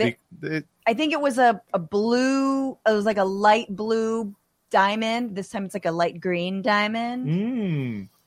Yeah, never go with the blue diamond. Never. It wasn't a diamond that you got me. It was a blue topaz, and she did not like it. She looked she didn't like like my first grandma engagement ring. Anyway. Can you believe this? Can you believe this woman? She looked at my engagement ring and I said, will you marry me? And she said, not with that ring. But if you were Ben Affleck, I'd probably feel very obligated. Well, yeah, Ben Affleck. I mean, but I'm basically Ben Affleck. So I think they're going to go through with it because it's been now like 20 years since they were together. And I think it's adorable to re-encounter one's, other millionaire lover. Yeah. Because also, do they need press? Probably. I don't know. It feels very. I mean, I wish I cared. I just don't. I'll tell you, I didn't care. Matt cares a lot. I didn't care the first time around. I was just like, what is this overexposure of this stupid celebrity couple? And then I found out that they got back together, and I was like, oh my God, that sounds like real love. So there's a romantic inside of me that hopes. Wow. I don't know. It's like they were apart. They had children with other people. Then Hustlers came out and he was like, damn. Yeah. He was dating Ana de Armas before and then broke up with her. Yeah. Broke up. I don't know who that knock is. Off J-Lo. She is. Neither did he. I didn't know her name, but I knew she was beautiful. And I saw, anyway. And she's of the Armas. She's of the Armas. And she's a beautiful. Anna of the Guns. That's essentially what her name is. It's a cool name. And she's beautiful. And he broke up with her because he was like, I'm sorry, I'm in love with J-Lo still. And that's like, I don't know. Yep. Once he was photographed by paparazzi holding all of his Dunkin' Donuts, he's like, you know what? Life is short. Life is short. Lizz Winstead, thank you so much for being on the show. I love being on with you. I'm so excited to meet Matt. I'm so thrilled for your upcoming bundle of joy. Yes. Oh, very Lord. excited. It was great to meet you. It's going to be a lot of work. I've heard great things about you, and I was Liz glad to be is here. the fucking best. Everybody follow Liz on socials at Lizz Winstead on Twitter. I'm adding a banner here real quick. Yeah. And the podcast. The podcast, if you care about abortion, it is your one-stop shop for all the things. We have everyone you want to know about, all the stuff you can do. The press doesn't do anything. So it's Feminist Buzzkills live on wherever you get your pods. Check it out every Friday, new eps. Feminist Buzzkills live. Love it. You really have to be you don't have to be, but when I hear you speak, it makes me feel smarter, saner, and I don't have to be a legal expert. So many people work on this fucking issue with the armies of lawyers that the other side has. So anyway, thank you for breaking it down. And thanks you guys for having me. Yeah. And we'll July talk again 17th. soon. Yes. July 17th. Plan your house party. Plan your goddamn house party. It's going to be so fun. All right, Liz, take very good care. We'll see you next time. And thank you all for being here. We got an extra long episode. Ooh, I got a little bubble in the tummy. That's called a baby. Ow. Well, it's a fetus. Sorry, not a baby. Wow. It's doing something to my, everything's good. Everything's fine. Yeah. I'm going to read some. Are you okay? Yeah. No, it's good. It's just a weird thing. From Yulva, thank you so much for the super chat. Congratulations to both of you. Thank you for the super sticker. That is so generous of you. J320, best wishes for Jessica and Matt. Thank you. Brandy Lou 2, favorite tweet I've seen thus far is, and this is about the Florida and math books. Just wait until Florida finds out math can be non-binary. I like that. That's good. Case Rollins, girl, wait till you're crying because your cupcakes have the wrong color icing on them. Lol, it gets wild. Well, here's the thing, Case. I don't make cupcakes, so that's number one. But I've definitely, in the early weeks, I was crying at actually sad stuff on television. That I was like, okay, that's safe sad. Yeah. Then the other day, I was just like, nobody likes me. I don't know. I just got into a space, bro. Yeah. I got into a fucking sad space. Yeah. Roller Dragon Registry? Hell yeah. Patreon.com/bituation room. That's where we're registered. Registry coming soon. Matthew Veslage says, I hope the kid comes out like Will Ferrell on SNL. I think I left my watch in there. Nice. That's very funny. Yeah. Ambigubot. We just stopped counting at 1 million, right? I can't remember what that was about. I am sure that has to do with COVID deaths. Oh, yeah. Yeah. Cronyism, not nepotism. You don't have to be a lawyer to serve on a federal bench. Good to fucking know. Good to know. And very fucking scary. Someone put me on. Talk about failing up. I would love to be on a federal bench. I would just wear judge robes wherever I went and a gavel at you should wear also a little one of those wigs. The old-timey wigs with a gavel, and I'm just pop, pop, pop. But it's at a Red Lobster. That's how I break my lobster, with the gavel. Kimberly McNaught, thank you for the super chat. Aussie for Antifa, let's strengthen the crossbench this federal election. If Greens get balance of power, we might just survive the climate crisis. I assume you mean in Australian politics. Hell yeah. As you say, Aussie for Antifa. Yeah. I don't know what crossbench means. I was or wondering. the Green Party that isn't Jill Stein doing nothing. We have a fake Green Party. We have the fake Green Party. We need some real Greens. Yeah. Let's see. Case Rollins on pregnancy. Thank you for the super chat. I got the first vaccine December 2020. Before I knew I was pregnant, before they had a vaccine pregnancy data, got the second one anyway. She was born with antibodies. Can't say how much of a relief it was. Yeah. Absolutely. And like, totally. There's so much. There's very, very.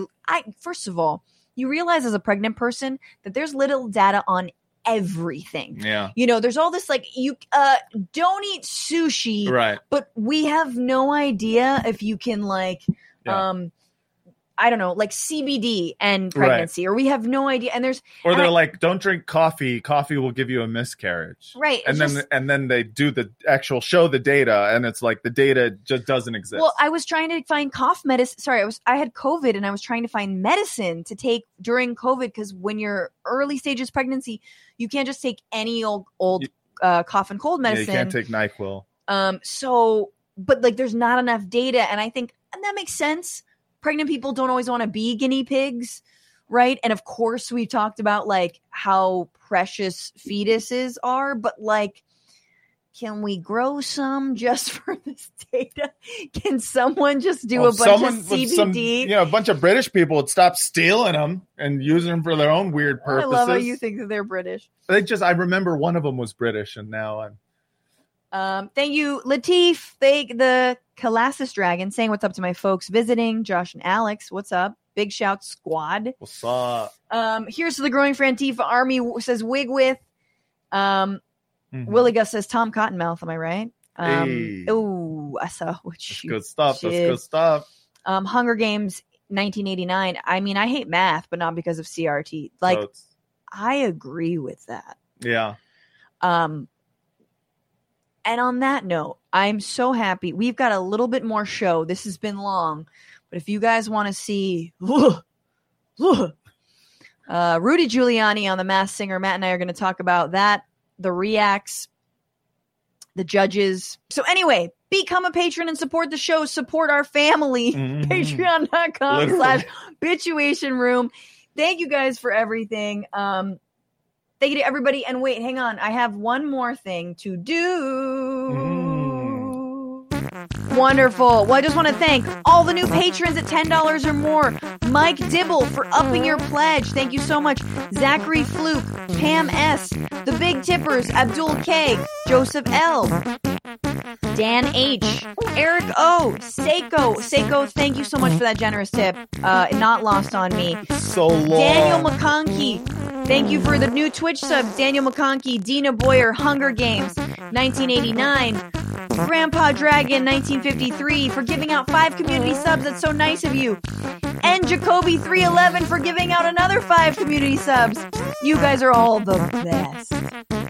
And thank you, as always, to Paige Omek on the other side, to Maximilian Inhofe, to Alexander Orness. We stream every Sunday, 5, 8 Eastern on YouTube and Twitch. Follow us on Twitter at BitchuationPod, on TikTok and Instagram at Franny Fio.